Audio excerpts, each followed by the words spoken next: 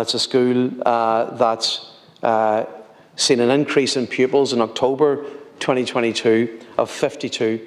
So it was about 152, increased to 204. That's an increase of 1/3, a very substantial increase of a school. The children were the children of refugees and asylum seekers. They came in October, as I said, 2022.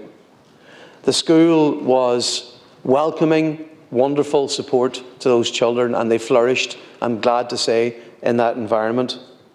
But because the children were not enrolled before the deadline of September 30th, they got no financial support.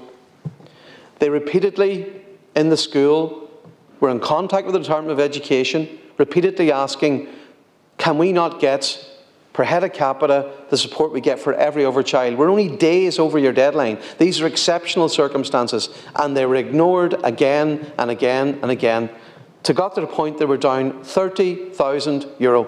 Now, I raised it in this House. I raised it on the topical issues. I raised it one-to-one with the Minister.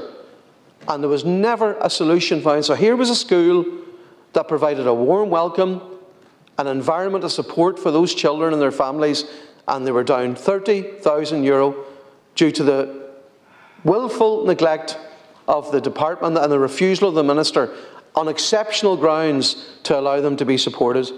That's no way to treat people.